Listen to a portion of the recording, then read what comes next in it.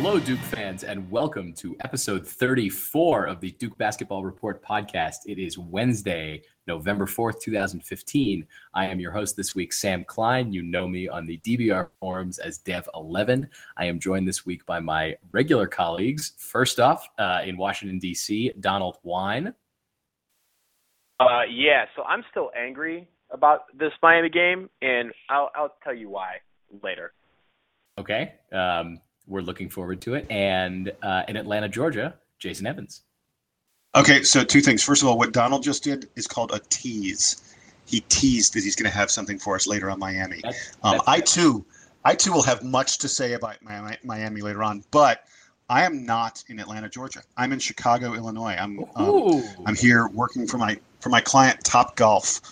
Everyone in Chicago, go to Top Golf Naperville, and it'll be good for my career. So, but I can still talk about Duke hoops even though I'm in Chicago. It's too bad that you're not there in 2 weeks when Duke plays Kentucky. Yeah, it's a pity. I wish there was some really cool, fun sporting event for me to go to, but the Cubs lost, so there's no World Series, and I guess the hockey season just started. But I'm not going to go see the Chicago Blackhawks play hockey because I'm from Atlanta and we don't care about hockey.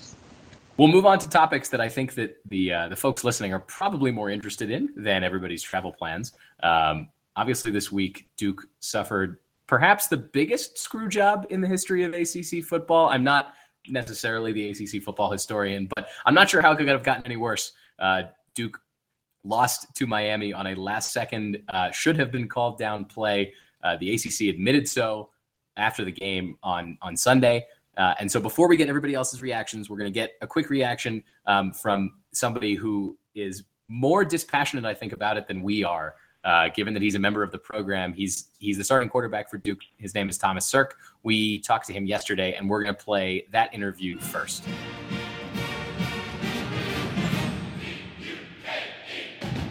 Hey, Thomas, this is Jason Evans. My friends Donald Wine and Sam Klein are also here. Thank you so much. I don't know if you've ever listened to the podcast before, but we're big fans. God, I hope you haven't. I really appreciate it. I haven't heard the podcast before, but I thank you guys for having me on. No problem. All right, we're just going to start because I know you're sort of limited on time, and I'll get it going first. I'm sure you and the team are looking ahead to the UNC game and not back at the fiasco of a few days ago against Miami. But everyone in Duke fandom is up in arms about this. Can I ask you, what was it like in the locker room among your teammates after the ending of that game? It was quiet. It was silent. Not much was to be said about it. Coach Cuffles came in. We were all obviously disappointed at that moment in time. We were shocked, I think, more than anything. But, then again, we came in and we listened to what Coach Cuffles had to say, and then we broke it down as a team. And like you said, we moved on from that point in the locker room. That's the last that we wanted to talk about it. Sunday, we came back in. We watched the film on Sunday from the Miami game. And because there was a lot more to analyze than just that fourth quarter. We analyzed all 4 quarters of the game and learned from our mistakes and moved on. You said Coach Cut came in and talked about it. What did he say to you guys? Yeah, he came in and said that, exactly, there's not much to be said right now. He started stressing the importance of us to move on immediately. And he said that that's what we could control at that moment in time is us moving on. And right away, that's what he started stressing our team. And as a team, we knew that's what we had to do, is move on from that game. Obviously, we were all disappointed. It was heartbreaking. But, that's exactly what Coach said. We said we had to move on, and that's what we did. Just really quick, last thing I want to ask about that, and then we are also going to move on, as you say. But have you seen the images of the Miami player down with his knee down? How does it make you feel? Do you think an injustice has been done? Yeah, I'll leave that up. For the ACC to decide. I saw the image. I think that the image was clear. It showed that his knee was down in that moment. But that's not for me to decide or for me to call. There are people say there's injustices. I don't really want to put myself in a position to comment on that. They made the call, and like I said, there's nothing we can do about it. But just based off the pictures and things that I've seen, it did seem like his knee was down. But that's all I'll say about that. Okay. Hey, putting this behind us now because you guys have had a great season so far, and there are great things still to come, I'm sure.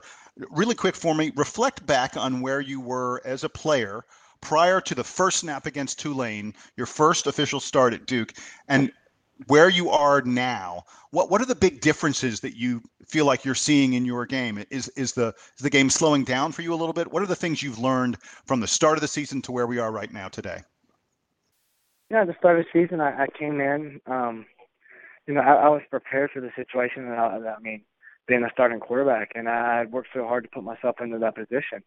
And as game by game goes along, I continue to learn more about the position and learn the ins and outs of the position. And I'm going to continue to learn. I think that you can never learn enough about it, and continue to watch film and analyze myself. But definitely starting to feel more comfortable back there. I think that all comes in your preparation of how you get ready for a game. Like when you go out on Saturdays, how well you've prepared for the situations that we put ourselves in. I mean, we've practiced 2-minute drills, and we've practiced 2-point plays when the game's on the line, and fourth down plays. We've practiced those things. I think that's things that we prepare well for. And when I watch film, I watch all those situations, and I try to put myself in those situations watching film. And I think that helps you go out on Saturdays and be more comfortable and play fast.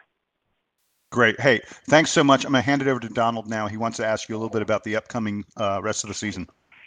All right. Thank you. Hey, Thomas, this is Donald here. Thank you again for being on.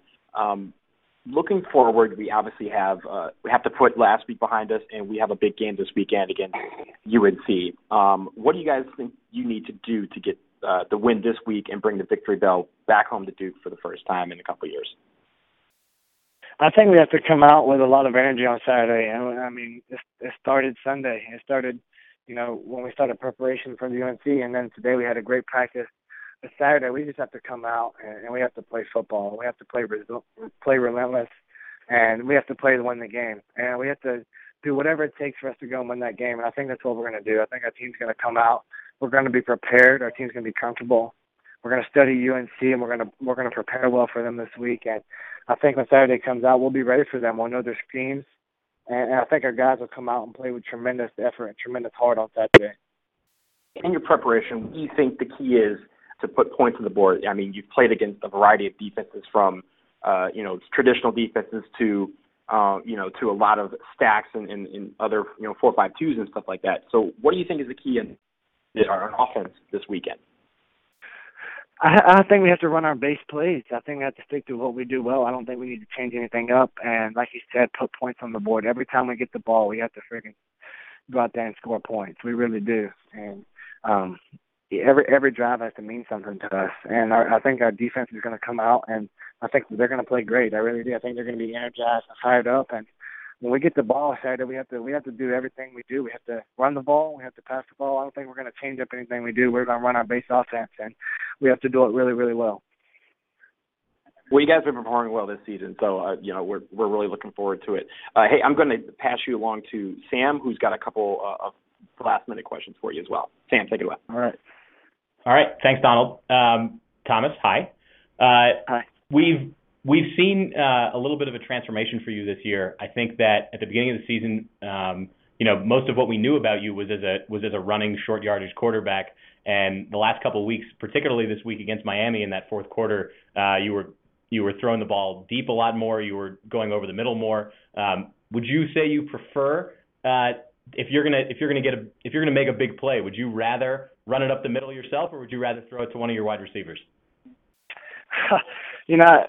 Making a preference on that, I think there's more options when you have a passing play, because I have the ability to run the ball if I need to. But I think that if I can get the ball in playmakers' hands, and that's what we try to do Saturday, is to get the ball in playmakers' hands. But in that situation, I think I'd go to pass the ball just because they're on the routes.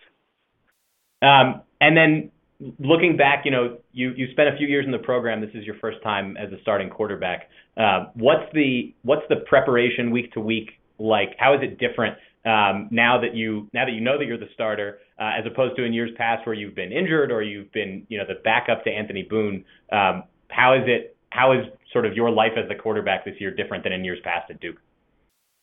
I think that you just, like you said, you have to have great film study habits, and that's what puts you in those situations on Saturday to come out and play well. And I think that's something I've continued to grow in. grow out and learn more and more about the position from watching film and analyzing myself. And, you know, I've learned from great players before me, and I continue to talk to those players, Sean Renfrey and Anthony Boone, who've taught me so much about the position and continue to help me. And then one more question. I think that's all we have time for. Do you have a story to share with us, perhaps like a funny Coach Cutcliffe story? I know that he is good at telling stories. Not all of them are necessarily true. But in all of your interaction with him, do you have a good story about Coach Cutcliffe? You know, I have good stories. I think that, you know, Coach Cutcliffe dancing in practice one day is probably one of the funniest things that we've seen. I don't even remember the song. I think it was the song Hot Boy by Bobby Shmurda came on, and the Shmurda dance came out. And I think that Coach Cutcliffe was trying to do that dance one day at practice. And I think that's one of the best memories I have. And I think he tells a lot of great stories. I don't think there's one I can pinpoint right now off the top of my head, but I can think about him dancing that day at practice. What was he? Is he like a better dancer than the rest of the team? Does he move like a 20-year-old, or does he move like an old man? You know, he dances the way he does. I don't think he has a particular you know, type of dance that he does. I think he just does a little bit of everything. He brings a little bit of old school with the new school. All right. I think that we'll take that as an answer. I think we're also out of time. So Thomas Sirk, thanks for joining us. For Jason and Donald, this is Sam Klein. We appreciate your time today. Go to class, learn something. All right. Thank you guys for having me.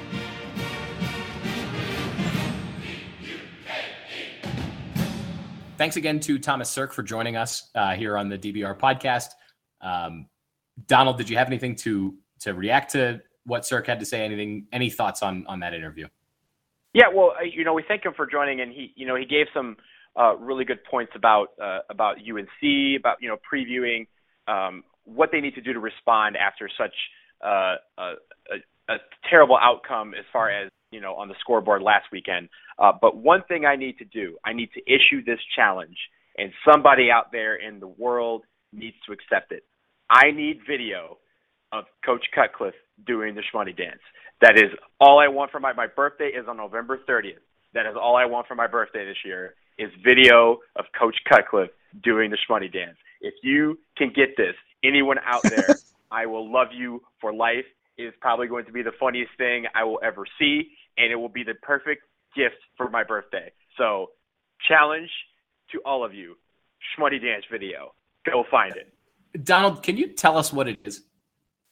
What the Schmoney dance is? The Schmoney dance is I'm going to have to post a video, edited video, on the forums when we post this podcast episode.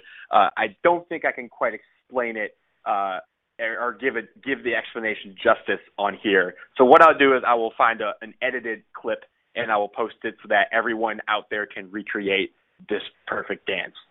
All right, so we're just gonna have to imagine Coach Cutcliffe doing it on top of the video. That works. Yeah, when you see the video, then you'll understand, but we won't have to because somebody's gonna give me my birthday present.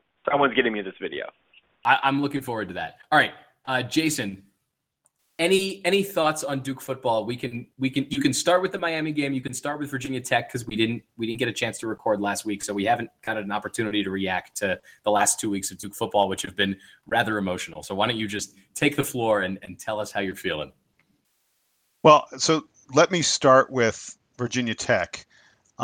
Just really, really quickly, for folks who don't read the DBR forum, there was something I posted there that I wanted to just bring up on cast, which is on the final play, the game-winning play.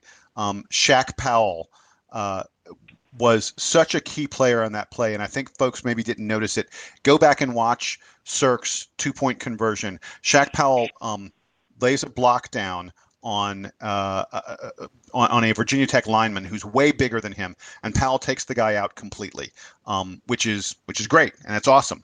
And that's just Shaq Powell's job on that play was, and it gives Sirk the time to make a dash for the end zone.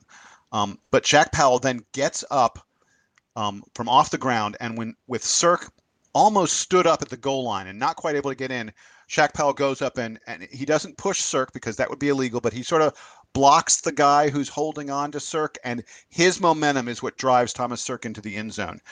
I will go to my grave believing that the reason Duke beat Virginia Tech is because Shaq Powell kept on playing until the whistle was blown, and the whistle was blown after Duke won the game. If he doesn't get up and help Thomas Sirk, we're still playing overtimes with Virginia Tech. We're probably in overtime number 15 right now, but I really credit him with that. Okay, so for me, that's Virginia Tech. Put that down, put that aside. I want to talk about Miami. The question at this point has become, should the ACC give this win to Duke? And there's certainly a lot of Duke fans. There are a lot of people talking about whether or not this game should be granted to Duke because we were robbed. There's no other way to say it than other than the fact that we were robbed. I want to just bring in two interesting comments. I have a bunch of friends who've been emailing me about this. We've been having email discussions of it. A friend of mine named Eric Rothschild, who's actually an esteemed attorney from Philadelphia, sent me an email, and he said this, and this is really interesting to think about. He said, while there is some logic to saying that because this was an end of game play, that, because it was the last play in the game, that we could say, oh yes, we're going to give this to Duke. It seems kind of artificial, he said. He said, would the result have been any less catastrophic if the same error had happened and there were still 2 or 3 seconds left on the clock? And I think that's a really interesting thing to think about. If you're going to say, okay, the officials screwed up and the ACC should reverse the result, do you say that only because there's literally no time left? Because let's say there were 2 or 3 seconds left on the clock. Would you then say, oh, well, sorry, Duke, because there's 2 seconds left, you don't get this game reversed? I think that would be wrong. And then another friend of mine, a gentleman named Charles Roos, wrote and said, to him, this game is a gift. And it's a gift because it is one football game in exchange for us being able to put to rest for all eternity the statement that Duke gets all the calls. He said it's a bargain. We have traded one football game. Not that we didn't want the win, but we've traded one football game for a lifetime of being able to say, when everyone says Duke gets all the calls, we'll be able to say, what about that Miami game? We don't get all the calls. So I'm going to stop there for a moment. There's more stuff I've got on this, but Sam, why don't you go ahead and tell us a little bit of what's your thoughts on the the absolute mess that was the Miami game? Let me start with an apology that it is currently raining in Denver where I'm recording. So if you can hear some background drizzle, that is Mother Nature still being sad about the Duke game. I also want to apologize to my friends who I was supposed to go out with on Saturday night because I didn't make it out. I was sitting at home with my phone in my hands, just like I was refreshing Twitter. I was texting some friends. I had nothing could calm me down on Saturday night. I think I stayed up for another 4 or 5 hours before I went to bed, just in total shock. You're right. I mean, we as far as Duke getting all the calls, this is it, man. No one can ever complain about it anymore. And not just that, not just can nobody ever say that again. But when you mention Duke and you talk about football, people say, Duke, they got a football team, and you go, yeah, you remember that ridiculous Miami game? Oh yeah. Which is terrible. I mean, I'd rather be remembered for coming back and winning the Chick-fil-A Bowl or something. But that's another question that you're probably never going to hear again. So I want to say that the ACC should reverse the call, but I also, because there's a logic to it, right? If the ACC said if the play had been called correctly, the game would be over and Duke would have won. But at the same time, we're the biggest Duke fans. We're obviously the most affected by this. We're the most emotional about it. So it's not on us. It is neat to see the national sports media being pro-Duke, so pro-Duke. I mean, it feels like every commentator across ESPN and all the networks and blogs and everything has just been that Duke has gotten totally screwed here. And so that's sort of a weird, different feeling to just be part of the masses. I don't think we normally experience that. I'm disappointed, obviously. I think that in some ways, maybe it was good for this team because I think that we may have been holding on to a little bit of hope about potentially making the playoff, and it still would have required us to win out. We're obviously not going to make the playoff now. There's absolutely no chance, as opposed to there just being no chance. But we still have the ACC. Well, wait. Hold on. Yeah. What? I want to jump in. I want to jump in on that because I think there's a really interesting scenario. Not scenario, but there's an interesting thought to happen here. First of all, you talk about the playoff. Can you imagine if an undefeated Clemson team had a game taken away from them like this? It would have been it would have been twice the outrage that it was for us, or Alabama or LSU or Florida State or any of those major programs. Well, I think it's probably most notable to refer it to Clemson, right? Because it's going to be the same people deciding. I don't know how the SEC works. I don't know what the relationship is each of the schools is, with everybody else. But I do know that the ACC has a massive inferiority complex about football nationally. And if this did happen to Clemson, I think that nationally a lot of football fans would laugh about it because they'd be like, ah, ha, ha, the ACC and ha, ha, ha, Clemson. The ACC would do their they would do whatever was in their power to figure out how to give Clemson that win because Clemson looks like they might be the best team in the country this year. And it doesn't take much for a team from the ACC that looks like the best team in the country to turn into not a team in the top 4 anymore. And the ACC would love for Clemson to make the ACC championship or to make the playoff. And I think every team in the ACC has to admit that, it would probably be good if Clemson made the playoff for us as a conference. All right. So really quick.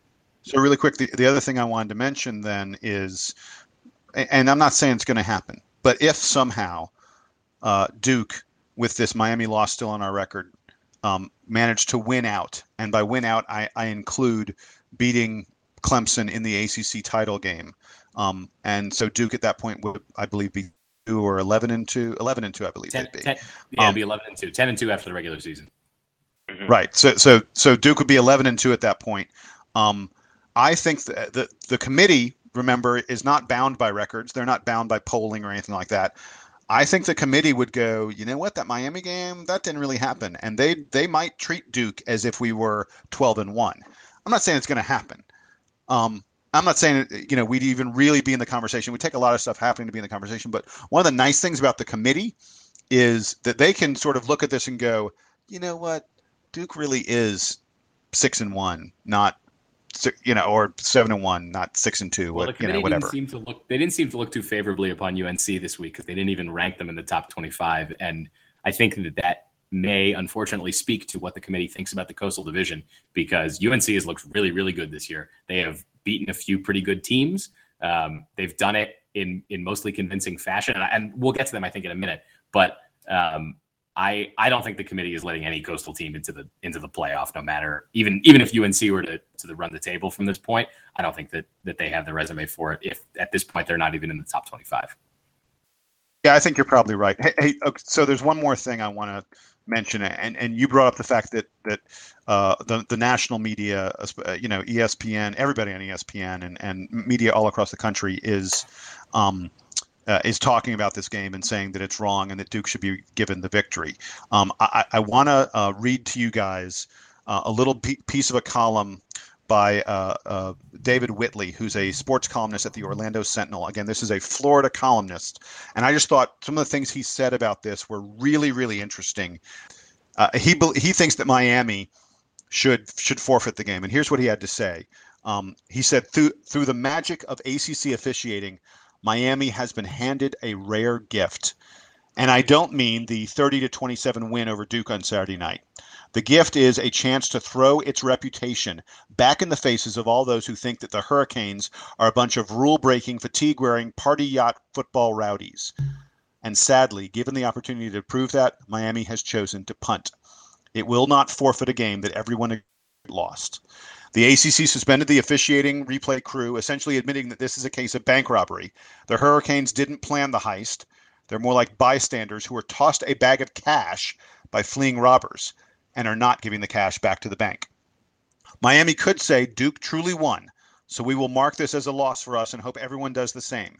What do the Hurricanes have to lose? The season already has a toe tag on it. Instead of going down as another year of faded glory, the U would be remembered for uncommon character. I thought that was a really interesting take on all this, that this is a chance for Miami, a team that has as bad a reputation as any school in the NCAA, a chance for Miami to look really honorable.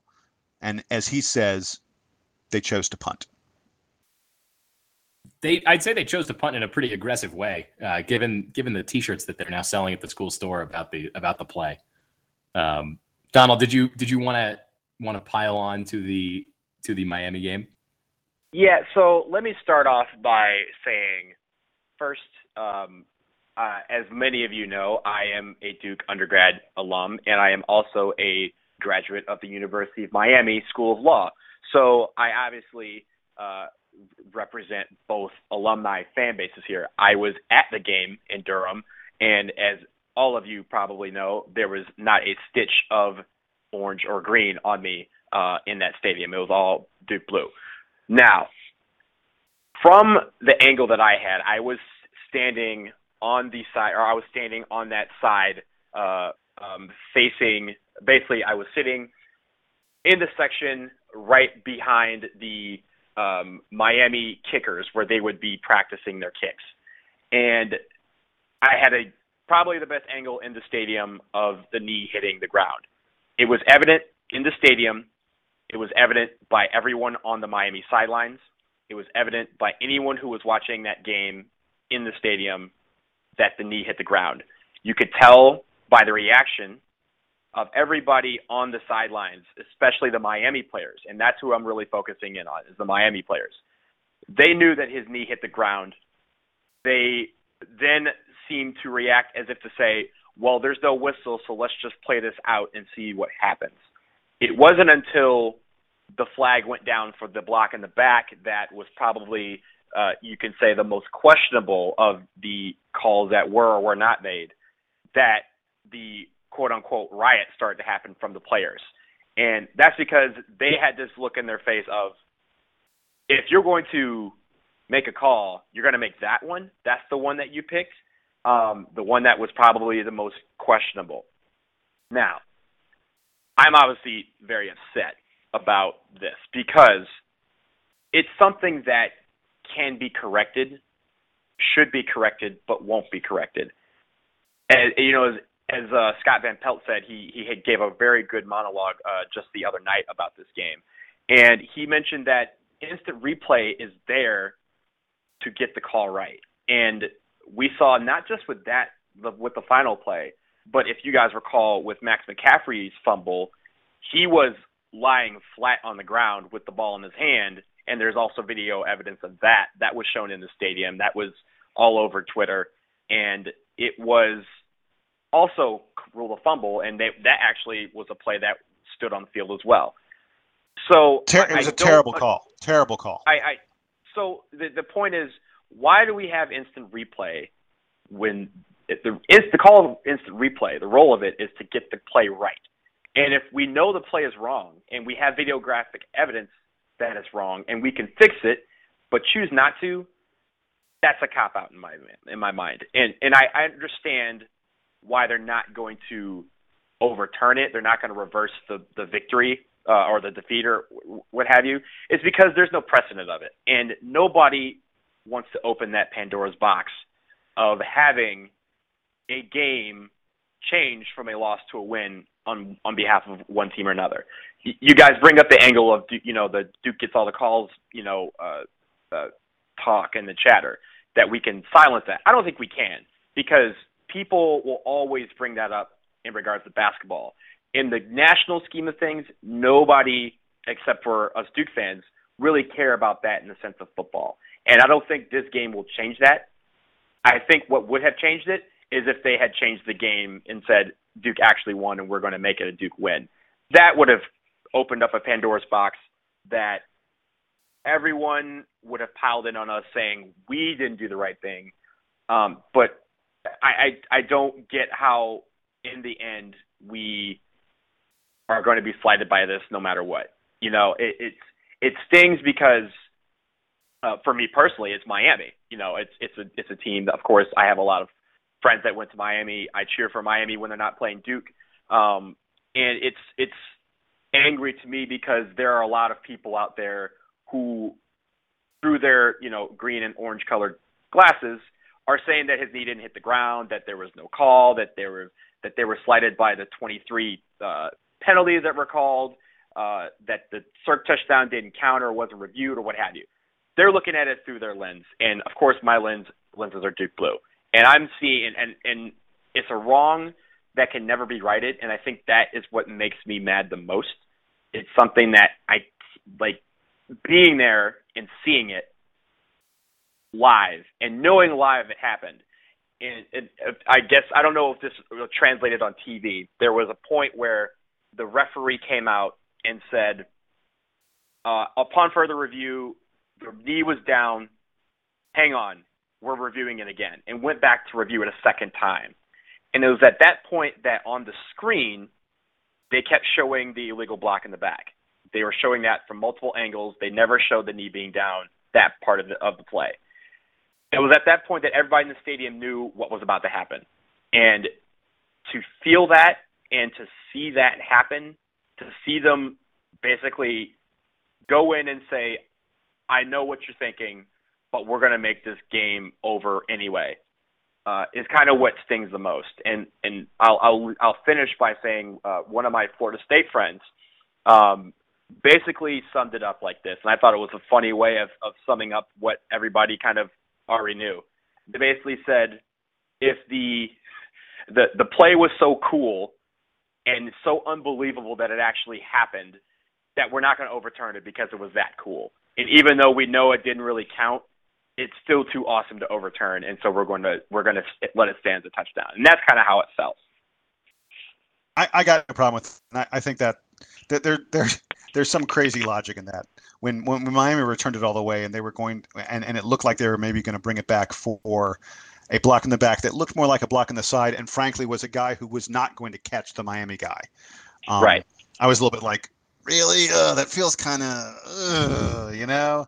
I mean, like if you were going to call one, there were some egregious, horrible blocks in the back earlier, but if it had been that one, I was sort of like, really? But one other thing I wanted to bring up really fast, and then we should move on. We've dwelled on this long enough.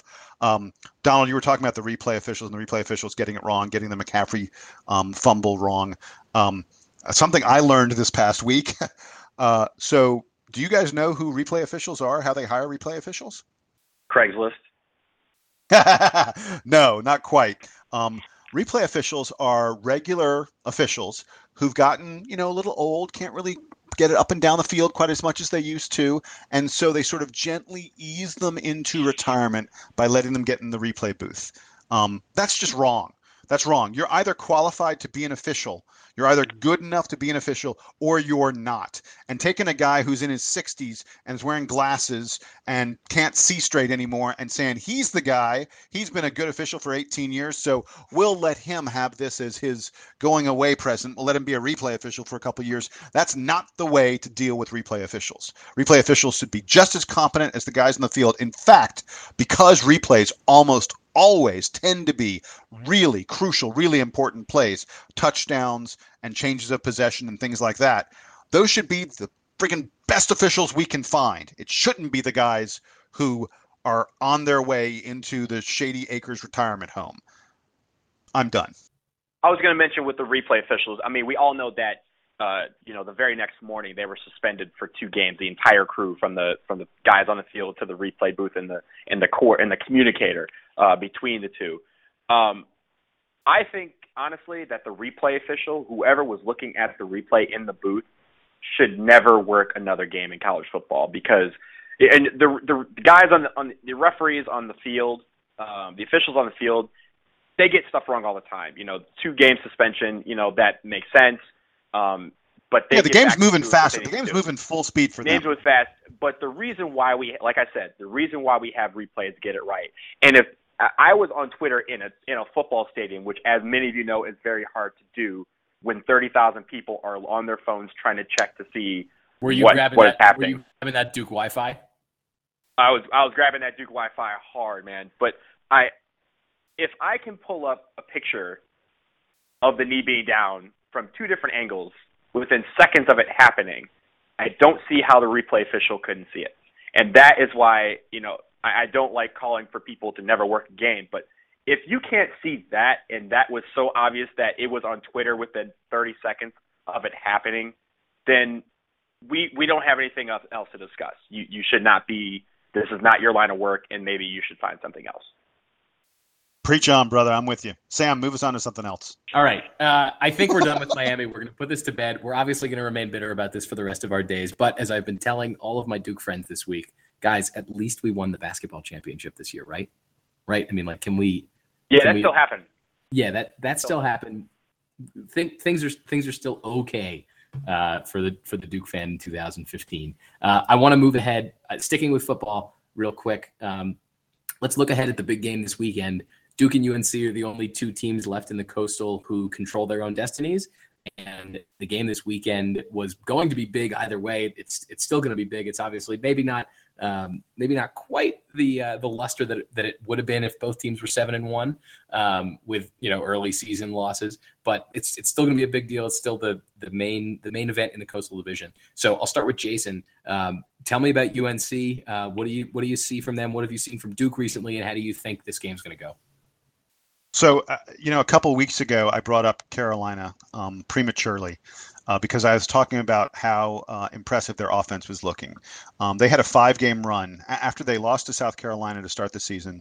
They had a 5-game run where they averaged 46 points per game. I mean, that's a big friggin' number. 46 points averaged per game is huge. But then you sort of look at who they were playing during those games. They played NCA&T, they played Delaware, they played Wake, they played Georgia Tech, they played Illinois. Wake's the worst team in the ACC. At the time, Georgia Tech was probably the second worst team in the ACC. Wake is basically just a decent, 1AA, what do they call it? Football bowl subdivision, whatever. They're not even a decent 1A team. Illinois is pretty mediocre also. So Carolina put up these big numbers against teams that they couldn't really compete with. Well, in the past 2 weeks, they played Virginia and Pitt, who are not world beaters, but are significantly better than what they have been playing. And Carolina only put up 26 points in those 26 points per game in each one of those two games. So I had been terrified that this Carolina offensive juggernaut was going to make it really hard for Duke to keep up. I mean, our defense is great. Our defense is the best thing we have on the field, but I thought Carolina was so impressive that even our defense is going to have trouble keeping them below 30, and I wasn't sure that our offense could get to 30 against Carolina.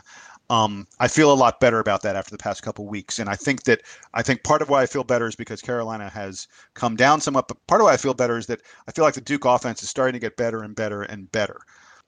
Talking about Carolina, you have to talk about their QB, Marquise Williams, who is easily one of the best quarterbacks in the ACC.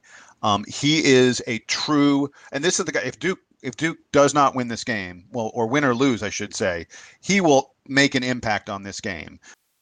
This guy is a true dual threat quarterback. He has 11 touchdowns passing and 5 touchdowns running. He's run for more than 500 yards, which is more than Thomas Sirk. I mean, we think of Thomas Sirk as a dual threat quarterback.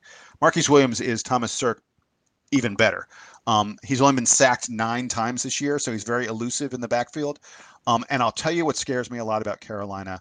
I sort of feel like the place that Duke has struggled a little bit this year defensively is in the secondary, with teams trying to go deep on us some.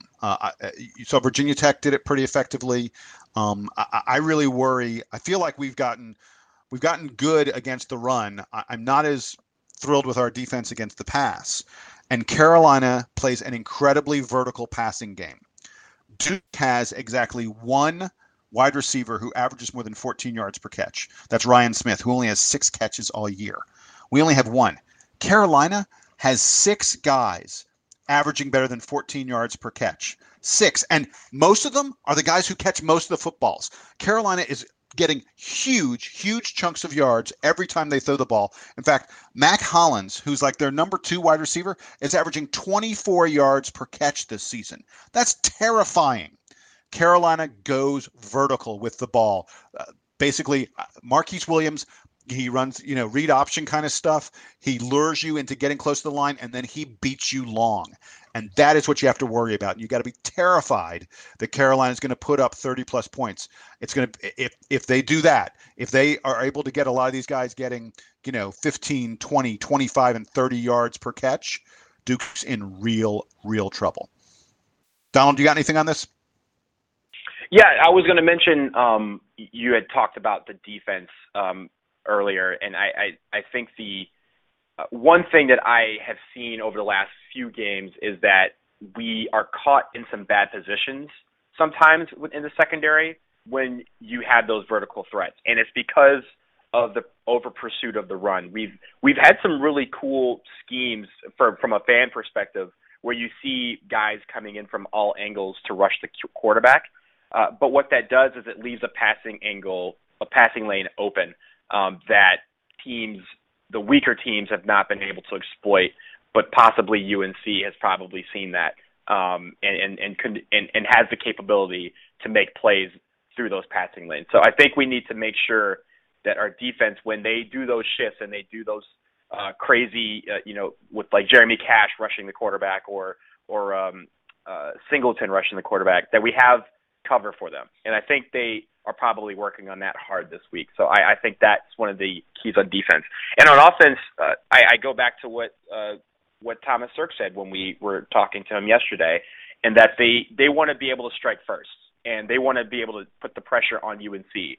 We're going to UNC. It's their home crowd. It's going to be a sellout. They're going to be jazzed up. I believe it's their homecoming. So I'd love nothing more than to get the victory bell and ring-a-ding-dong it on their field during their homecoming. But to do that, they need to keep the pressure on. And the way the offense has to do that is by putting points on the board. So I think those are the two keys, both on defense and on offense. And by the way, this is it. This game is, for all intents and purposes, this is the Coastal Championship. I mean, Pitt is in the race as well, but the winner of this game has a huge leg up for the Coastal, and boy, wouldn't it be sweet? Wouldn't it be sweet? The thing that I'm looking forward to, I guess I'll address the side of the ball that is more interesting first, because when Duke has obviously been one of the most elite defenses in the country this year, and UNC, as Jason told us, has been so good on offense. They can move the ball in a lot of different ways, and they get a lot of big plays. I'll be Mr. Optimist here. I think this is going to be Jeremy Cash's Heisman reel this week. I think that Cash and the rest of the defensive secondary has been looking forward to this game. I think they know Marquise Williams. They know the UNC offense. They've played against them before. And I'm looking forward to seeing the Duke secondary make plays against those UNC wide receivers and against Marquise Williams. I think that they're going to be extra motivated by the loss against Miami. I think that the team probably feels like they were robbed. I mean, Thomas Sirk isn't going to admit it to us, but I feel good about the defense being prepared for UNC. This is a big rivalry game, and they've known about this game the whole year, and they remember what UNC did to Duke last year in Wallace-Wade Stadium and just ran all over the field on Duke. So I expect a spirited performance from the defense. And then on the offensive side, I'm really encouraged by what we saw from Thomas Sirk in the fourth quarter this week. I think that when put under pressure, I think that he was performing a lot better. Obviously, Miami helped by committing a bunch of penalties that I think some people were questioning, but you know what? They were calling them, and when Sirk was hitting his guys, he was hitting them in stride. And that fourth quarter, the offense for Duke looked really, really strong. I am looking forward to that being a continuing theme for this offense. I think that we might finally be seeing Thomas Sirk coming into his own. He's able to, check different options before he tucks and runs. He's able to see guys down the field. He's throwing balls over the middle in smart ways. So I'm feeling optimistic about this game. I think that there's nothing that Duke could be more motivated by between the result from Miami last week and the result from the UNC game last year. I think that this Duke team is going to come out really hot, and as you said, Donald, they're going to have to be hot early to keep up with a UNC team that has such a strong offense. So I think it's going to be a fun game. I think that football fans in general should enjoy this game, which I don't think is something that nationally you might necessarily say about the Coastal Division, but this week this game is going to be really good. So guys, I think it's time to maybe talk about Duke basketball a little bit. I know we've been on a football kick recently, but it might be time to talk about Duke basketball. Does that sound like a good idea to you guys? Let's do it. I'm ready for basketball. We are the Duke Basketball Report podcast. So I suppose. All right. Well, we're going to move on from football and go to Duke basketball. In case anyone was not aware, Duke was playing their second exhibition game of the season tonight. It was against Livingstone. Duke won 119-54. And I'm going to start with Donald. Impressions from the exhibition game tonight heading into the regular season. So, I was able to follow on Twitter. I was working late and was not able to access the Blue Devil Network feed. But following on Twitter and kind of getting the impressions from some of the highlights that I've seen, it looks like we have a starting lineup for the first few games. And obviously I say that with the caveat that Matt Jones did not play tonight with his sprained ankle. Or a sprained knee, I believe. But he's supposed to be back by the start of the game. Early with an injury, so maybe we don't know our starting lineup yet. Right. But there were definitely some great performances by Chase Jeter, Luke Kennard, and Brandon Ingram. I thought it sounded like they were hot all game and really asserted themselves on the offensive front, and Jeter on the boards as well with 11 boards. I think that we have not seen the full capability of our team yet, and I think that's good because we still have some pieces that will probably be worked into the main rotation, especially at the beginning. Like you said, Emil Jefferson, he didn't play that much because he had picked up a knock on his ankle. Derek Thornton, we hope will probably be in the lineup a lot more, and Sean Obi seemed to have played a lot better than we've noticed his struggles early on this season, and we've talked about him on previous podcasts. But it sounds like he performed a lot better despite the stat line not really reflecting that. So I think that's encouraging to see. We want all our guys to start building, because when the season starts next week, we start off with 3 games in 5 days, so including one against Kentucky. So I think that's the key. Everybody's improving and getting their legs under them, and it's hard to take away a lot from beating Livingston 119-54, but you're going to take away something. It's that.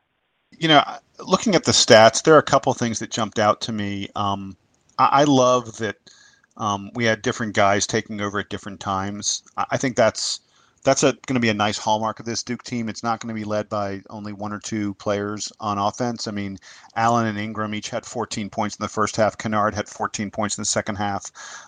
Luke Kennard, by the way, 4 of 6 from 3 in the second half, including hitting, threes in the first couple of possessions of the game of the second half. He is not shy about shooting. He took 11 threes in this game. I don't know. He hit 6 of them, which is great. Yeah, I mean, that's amazing. I don't know how often Duke's going to want anyone shooting 11 threes in a game. I mean, we do like the long ball, but that may be a little tiny bit much. And you got to be impressed with Brandon Ingram's length and his quickness. I mean, he had 5 steals. He was a big part of Duke forcing 18 first-half turnovers. 18 first-half turnovers is a lot. But it's so hard to take anything away from these games against teams that are so horribly overmatched. It's not their fault. Look, I mean, this is a much smaller school, not a Division I program. It's great for them to get the experience of playing against Duke and playing in Cameron, but you're not even facing guys that were really recruited by Division I teams when you're playing these games. I'll tell you the one stat that has me a little bit concerned. Livingstone got 17 offensive rebounds. That's a lot of offensive rebounds. Duke only had 19 offensive rebounds. Now, part of that is Livingstone couldn't shoot straight. I mean, they only shot 28% of the game, so there were a lot of balls for them to grab. There were a lot of clangs, a lot of misses, and they only hit 20% of their 3-pointers, 6 out of 30 on 3-pointers. And 3-pointers tend to be long rebounds that are easier to get offensive rebounds. But still, I'm bothered by 17 offensive rebounds for Livingstone, and I hope that's something that Duke can really work on and become the dominant rebounding team that I think we can with our experience inside with Jefferson and Plumlee, and then the really talented youngsters in Ingram and Jeter. So how much can you take away from this game? Not that much. We'll learn more as Duke starts to face real competition. Obviously good to get the easy win, and I know the freshmen must have loved playing against this overmatched opponent and really getting to do a lot. Thornton had a big game last time. This game, it's Ingram, Kennard, and Jeter who had the big games. More power to them. It's great stuff, and it makes us all excited and ready for the real season to start very soon. You mentioned Luke Kennard and how many times he shot it tonight. I pulled up the GoDuke.com quotes from the game, and Coach K was asked about Luke Kennard's 3-point shots. He said, Coach K said of Luke Kennard, "He should have had more. I thought he passed up about 3." If they're there, he can shoot it. We always have let shooters shoot. So, I mean, you'll say that we don't want anybody taking 11 threes in a game. I think that those sound like words from Coach K that say, if Luke Kennard wants to shoot, he's going to shoot. And this team probably doesn't have nearly as much outside shooting that we think of a Duke team having. I mean, we've from guys like from JJ Redick and then after him you have guys like John Shire and Nolan Smith and Kyle Singler and all the way up until last year with Quinn Cook. I don't think that in Duke's starting lineup this year there's a guy who is anywhere close to any of those guys as a three-point shooter, but Kennard could be, and therefore maybe he's going to play more minutes than we expect if he's going to be that good on offense. So I think that part of it's interesting. I'm also curious. I think that Duke fans are optimistic about how good Grayson Allen's going to be this year, and I want to caution against sort of overhyping what he's going to be capable of doing. He had a great Final Four. He had an awesome national championship game where he provided a lot of the key plays. But heading into the season, I think we need to realize that Grayson Allen spent most of last year on the bench, and even if he is, he's talented enough to be a top player on a top team, it's going to take him time, I think, to get adjusted to that role, and we're going to see that. We're going to see that come along, but we should probably be patient with him relative to expecting like a performance as good as like Quinn Cook was last year early in the season. I think that. Hey, let me play it. Let me play a quick game with right. the two of you. Let me ask this and give me your answer. Who leads Duke in scoring this season? Sam? I think it's Grayson Allen. Donald, what about you? I'm going to go Ingram just for the sake of not picking the same thing that Sam did, but it's going to be close between Allen and Ingram, but I do think Ingram leads in scoring, barely. Okay, so I would also go Grayson Allen, but I would agree with you. It'd be Brandon Ingram. So one more. I think it's Here's another fun one. I think it's going to be something. Like I say that, I wouldn't be surprised if it's like Grayson Allen averages 14 points a game and Brandon Ingram averages 13 points a game and Luke Kennard averages like 11. So you beat me to it. I was going to say who's going to be the third leading scorer. So you think it'll be Kennard? I think it's going to be Kennard. I think that based on what we've heard Coach K say about him, based on what we've seen in limited minutes in these exhibitions, I think that there's going to be a lot of trust on Kennard to score, especially when Allen and Ingram aren't working. So Allen and Ingram are going to start, I would imagine. It's going to be up to them to get the offense going early in the game. I don't think we're going to, as much as we liked Marshall Plumlee in the first exhibition game, really taking it to Florida Southern. I don't think we're going to rely on Marshall Plumlee or Emil Jefferson to be scoring points. I think that Matt Jones is kind of like the 3-and-D guy, so maybe he will hit some threes, but it's not going to be a regular thing. Matt Jones is out there to play defense, so I think that you'll see Ingram and Allen, and as soon as it seems like the offense is sputtering, you're going to see Kennard come in, and he's going to do a lot of the scoring. I think that Derek Thornton is going to be charged with setting up those three guys, and so no matter what point we're at in the game, we're always going to see two of Allen, Kennard, and Ingram in the game because those are the three guys who are going to do the most scoring for Duke. And I think those guys are going to be double-digit scorers, and everybody else is going to be under 10, probably. I think you're probably right, but everyone else being under 10, I won't be even remotely surprised if Jefferson and Jones and Thornton and maybe even Jeter are all like between 8 and 10. Yeah. I mean, and they will all have, and Marshall, I think Marshall's probably going to average around 8 points a game. They will all have games where they score more than 20. I think that while I acknowledge that Ingram and Allen and Kennard are probably the three best offensive players, it's not such that they're going to be able to create everything on their own. I think all those guys are going to need help creating. Maybe Ingram a little bit less so because he's so big and he can move with the ball, from the down into the paint from the perimeter. And Allen can do that a little bit too, but he's just not as big.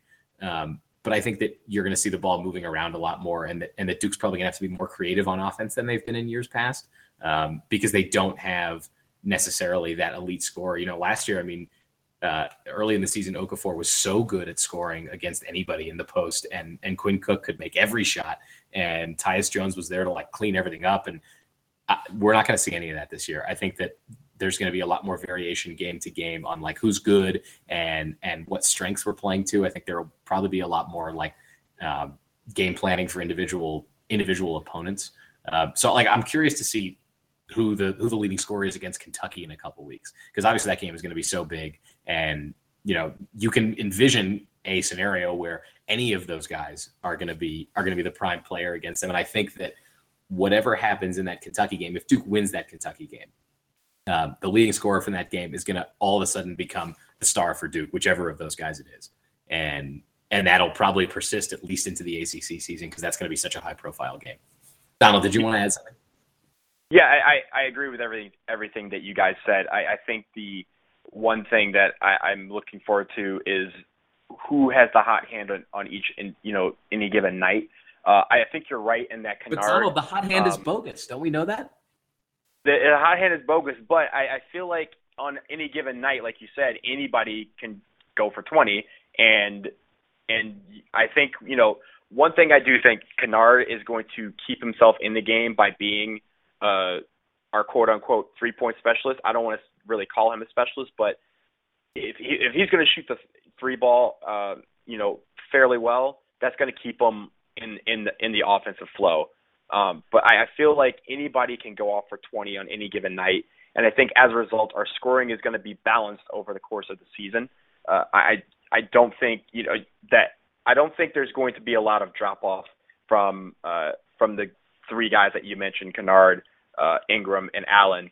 If those guys are in double digits, and like you said, a bunch of these guys are going to be in the 8 to 10 points per game range, that means that on any given night, somebody's going to be that X factor that's going to come off the bench and score 10 points, grab 10 boards, or do something that is going to keep them in that rotation.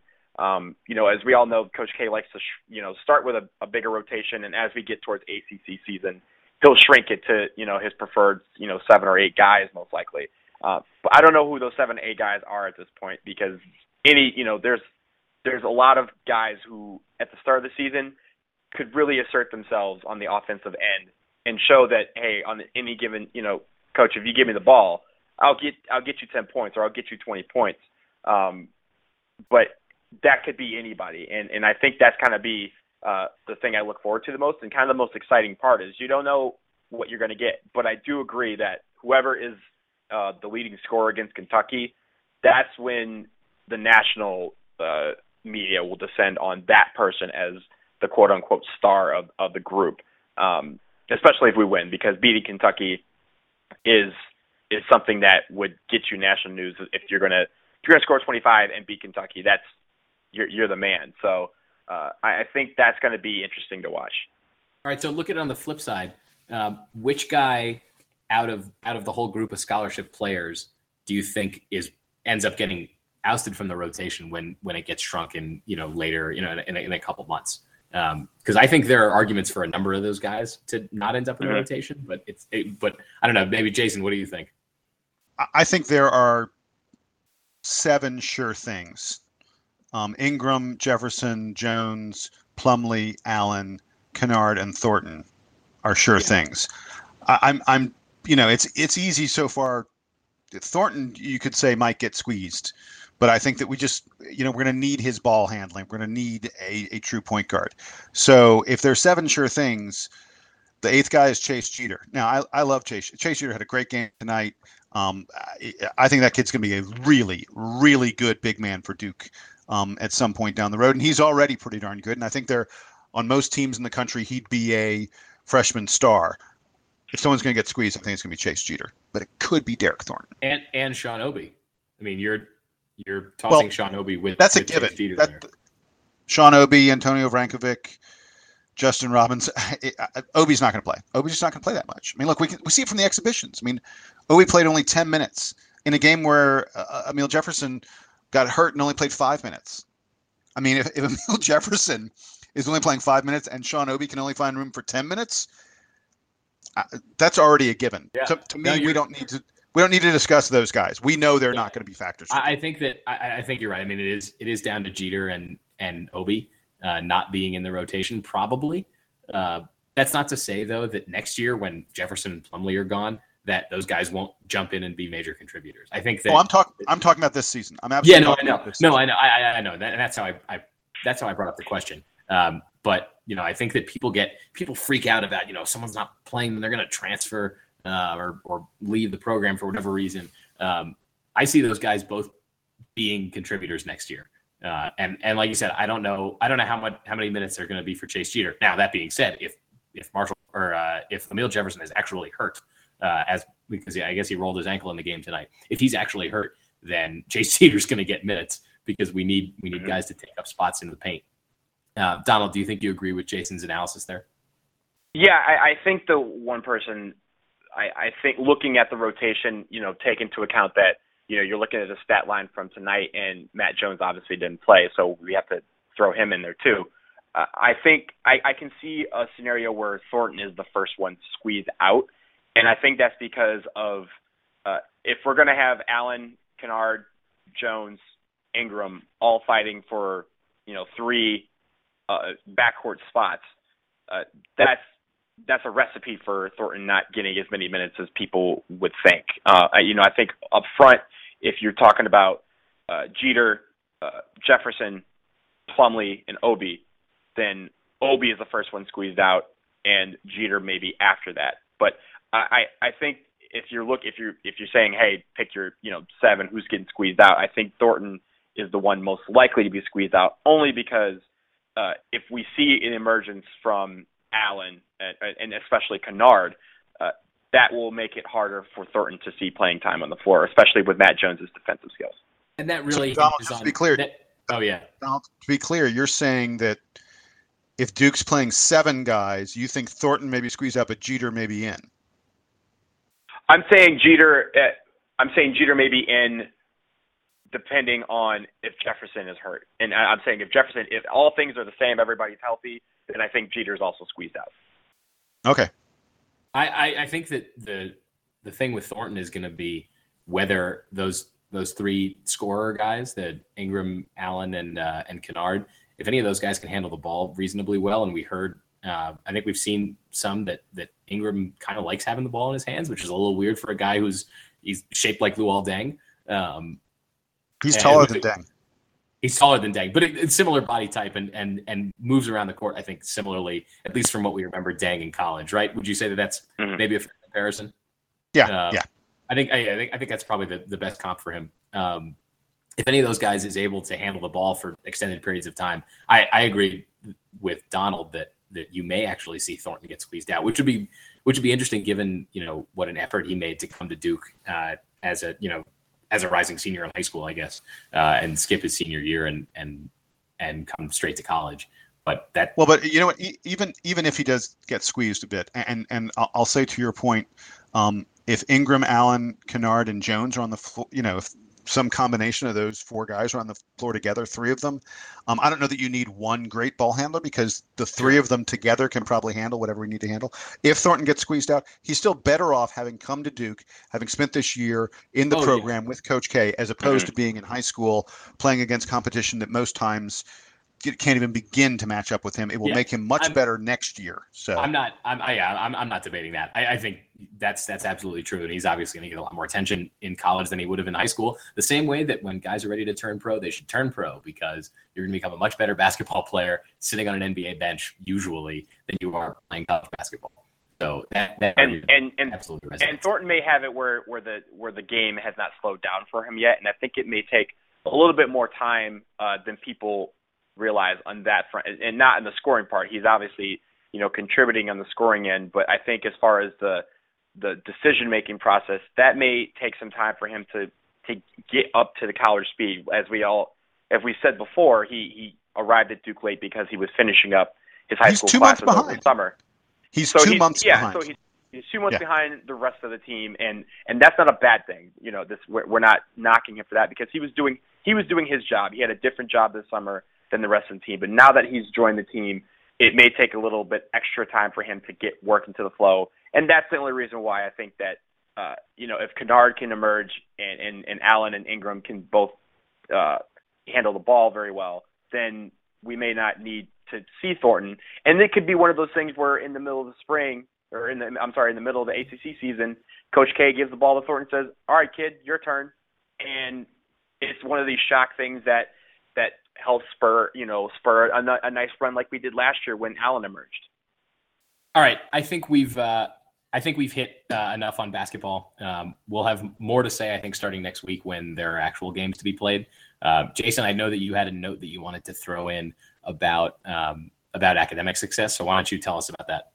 Yeah, so the NCAA has released their graduation rates. It's over like a 3 or 4 year rolling scale, and I just wanted to point out at Duke we always take great pride in this, but we should never waver from mentioning it and being proud of it and noting it. The Duke basketball team in the latest NCAA graduation report scores 100%. For those of you who can't do the math, that means that every single basketball player who came through Duke either graduated or had satisfactory progress toward graduation. The NCAA said they were on track. That 100% makes Duke one of 5 teams in the top 25 that had a 100% graduation rate. The others were Kansas, Duke, Villanova, Notre Dame, and Butler. So huge props to Duke for that in basketball. In football, Duke had a 94% rate, not as good as 100%. Of course, as a football team's a lot bigger, a lot larger, and that 94% rate still led the ACC. Duke was, by a fairly wide margin, the best team in the ACC, as we always are in football graduation rate. So much to be proud of there for Duke and for the kids who I can't even imagine how hard it must be to play one of these, revenue sports, football and basketball, with all the practice, all the travel, all the other stuff. And still Duke has such impressive graduation rates.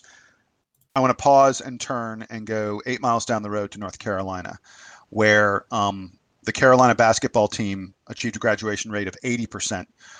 That meant they were the only team in the top 5, in the NCAA top 5, in the rankings, in the preseason rankings, to have less than a 90% rate. They were at 80%. And in football, it's even worse. Carolina's football graduation rate was 62%, which is bad. That's really not good. And it is worth noting that what we are seeing now, the graduation reports we're getting now, are the first couple classes of kids who did not have Debbie Crowder and the African American Studies Department giving them A's and B's for doing nothing. We're starting to see the first of the Carolina athletes who didn't have the crutch of not going to class, not writing papers, and still getting A's and B's. So now Carolina's at 62%. That's the lowest rate Carolina has had at graduation since the NCAA started tracking graduation back in 1998. So we're now at the point where Carolina is no longer cheating, and lo and behold, their football graduation rates are plummeting. They were over 80% at the height of the cheating scandal in the early and mid 2000s. I'm going to be very interested in seeing how it goes over the next couple of years for Carolina. I won't be surprised if it continues to decline, if it continues to get worse and worse, because they were running a fraudulent system. They were admitting athletes under the fraudulent system. Everyone was using it to give these kids grades. And then when it suddenly stopped or slowed down, I don't believe it stopped. I believe that Carolina found other ways to cheat. But they couldn't cheat quite as blatantly and openly as they had been. And once that happened, you're now seeing the impact as the graduation rates are going down. This is yet another reason North Carolina should be ashamed and embarrassed over what they did. 62% in football, 80% in basketball. 80% may sound good, but again, that's the lowest of almost any team in the top 10 in basketball. Most of the good teams in basketball graduate 90 to 100% of their athletes. Carolina 80%, because they don't care about educating kids over there. They only care about winning games, and they don't even win that much. Screw you. I hate them. Jason, how do you really feel about Carolina? So mad. I don't think mad. I don't think you're mad enough. I can't tell. You need to convince me. I've said it before. The reason I'm so mad is that I respected them for so many years, and I admired what I thought was the Carolina way. And I admired their success on the field and in the classroom, and it was all a lie. And the person who feels the most anger, the most scorn, is the one who trusted you the most. And I was the rare Duke fan that admired Carolina. And that's why I'm more angry than the rest of you. I'm done. Donald, did you have anything to add on that? Thank you, Jason, for your regular tirade on the UNC program. Donald, did you have anything to add? No, I just want to commend, all our student athletes. Again, like 100% is 100%. Like you get that, you take that gold sticker and you put that on your refrigerator at home, and you could do that with a 94% too. That's still an A. And I think that's just a testament to everything, the message that we're instilling in these players. And if you guys remember, we interviewed Cirque yesterday, and for those of you who regularly listen to the podcast, we usually have about a 20 to 30 minute conversation with people we're interviewing. And with Cirque, it was less than 10 minutes because he had to go to class. So he still honored his responsibilities and his obligations, and he didn't have to come talk to us. He could have said, hey guys, I really got to get to class. But the fact that he was able to even give us 10 minutes, and we were not going to make sure he wasn't late for class, but we still got an interview out of him. So I think that's the qualities that Coach Cutcliffe and Coach K are instilling in our players, to always go to class and assert yourself in the academic side as well as on the athletics. And you got it made. You can still have a great program in doing that, and UNC is faltering in that avenue. And now I hope, let's just ban them already. Can we just NCAA? Can we really just come on, man? We've been waiting for 3 years. Can we just do this now? Can we just do this coming. already? It's the cloud continues to hang over them, and as we've said many times, it's just going to continue to hang until the NCAA decides that they've had enough, or the UNC wants to give up, stalling or whatever tactics they're using. So it's going to come eventually, and it seems like they're suffering through it now. So we'll see. I think you guys covered the academic stuff pretty well. I don't have anything to add. I'm obviously very proud of the student athletes who, it appears, are achieving all the things they're supposed to be achieving. They're doing well. They're doing well in their sports, and it seems like they're doing well in school. So hats off to them. They're making us proud as alumni, which is obviously the most important thing. That's who they're playing for, are the dorks on the internet who also went to Duke. So good for them. And so now it's time to wrap up the show. I think we've done plenty for this week. I'll throw it to Jason first. Jason, do you have any parting shots, anything to say goodbye with? Yeah, there was something great that just came out in the past couple of days. Duke University announced the commencement speaker for 2016 for the graduation coming up. And they had to search far and wide to find just the right person for it. Many times, sometimes you hear about captains of industry, military leaders, politicians who give these speeches. Sometimes you get celebrities.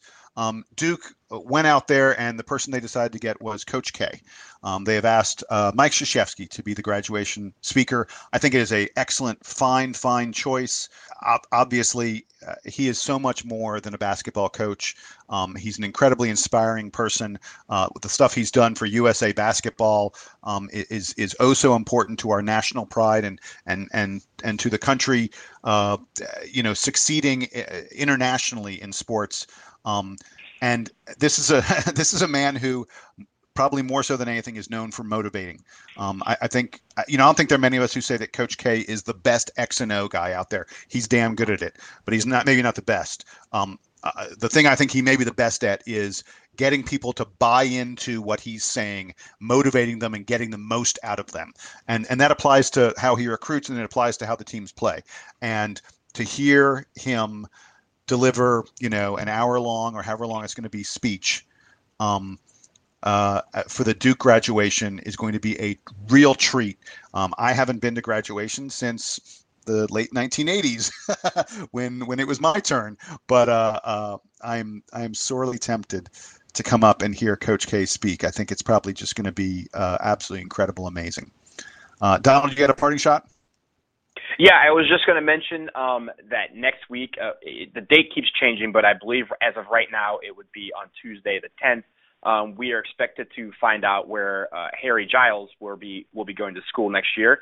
Hopefully, he will be deciding to come to Duke, but I believe he has a nice list of candidates in front of him, including Wake Forest as well. So I think that's probably hopefully something that will help us stew on and have something to talk about before the season kicks off in high gear next Friday. All right. The competition's Kentucky. The competition's Kentucky. It's not Wake Forest. It's Kentucky. It's Wake Forest. Well, no. I mean, don't kid yourselves.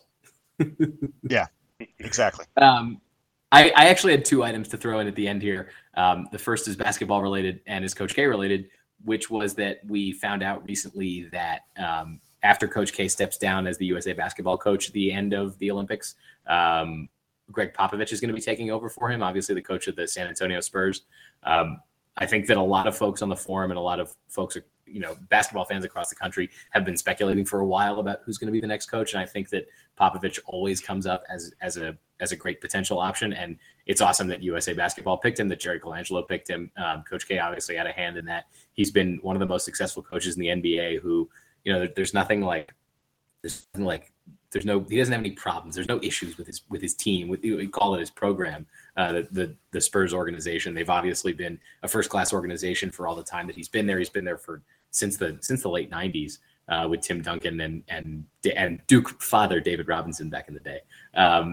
So I think that's a really good choice. I think that USA basketball is going to continue to thrive under Greg Popovich, and that Coach K will hopefully remain involved with them. It's obviously been a great thing for Coach K's career and for the Duke program, honestly, to have him involved in that organization.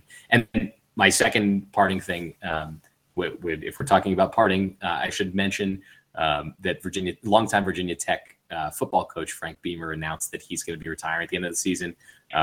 We obviously, aren't the biggest football school. We haven't necessarily been paying attention to his career the whole time, but I think a lot of folks know how special Frank Beamer has been for Virginia Tech.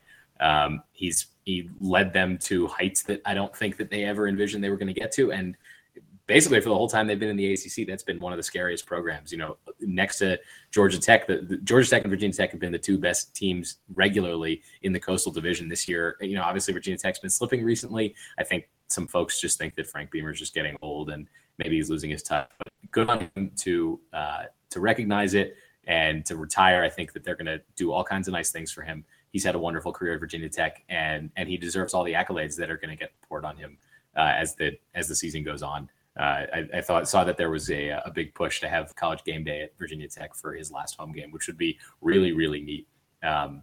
So hats off to Frank Beamer for a great career, and glad that we got to beat you in our last opportunity. So if that's it, did you guys want to pile onto there, or can we wrap things up and send it on to next week? Are we good? I think just real quickly, it's going to be interesting to see the college football coaching carousel once the season's over. There are a lot of it's going to be totally wild programs. Yeah, it's going to be a lot of huge programs that have openings. It's going to be interesting to see how that fills out.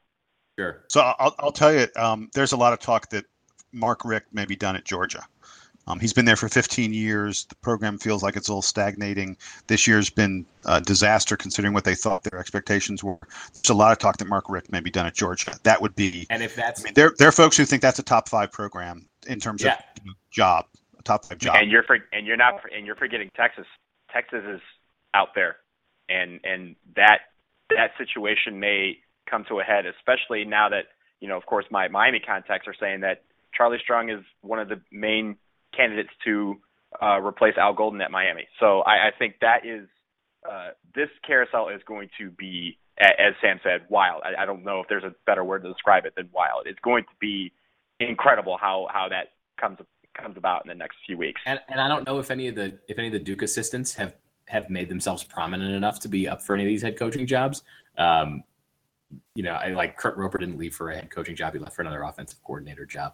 But Jim Knowles has certainly done a great job with the Duke defense the last couple of years. So we'll see. As you guys said, it's going to be very interesting. All right, I think we're done. We've been on here for plenty of time.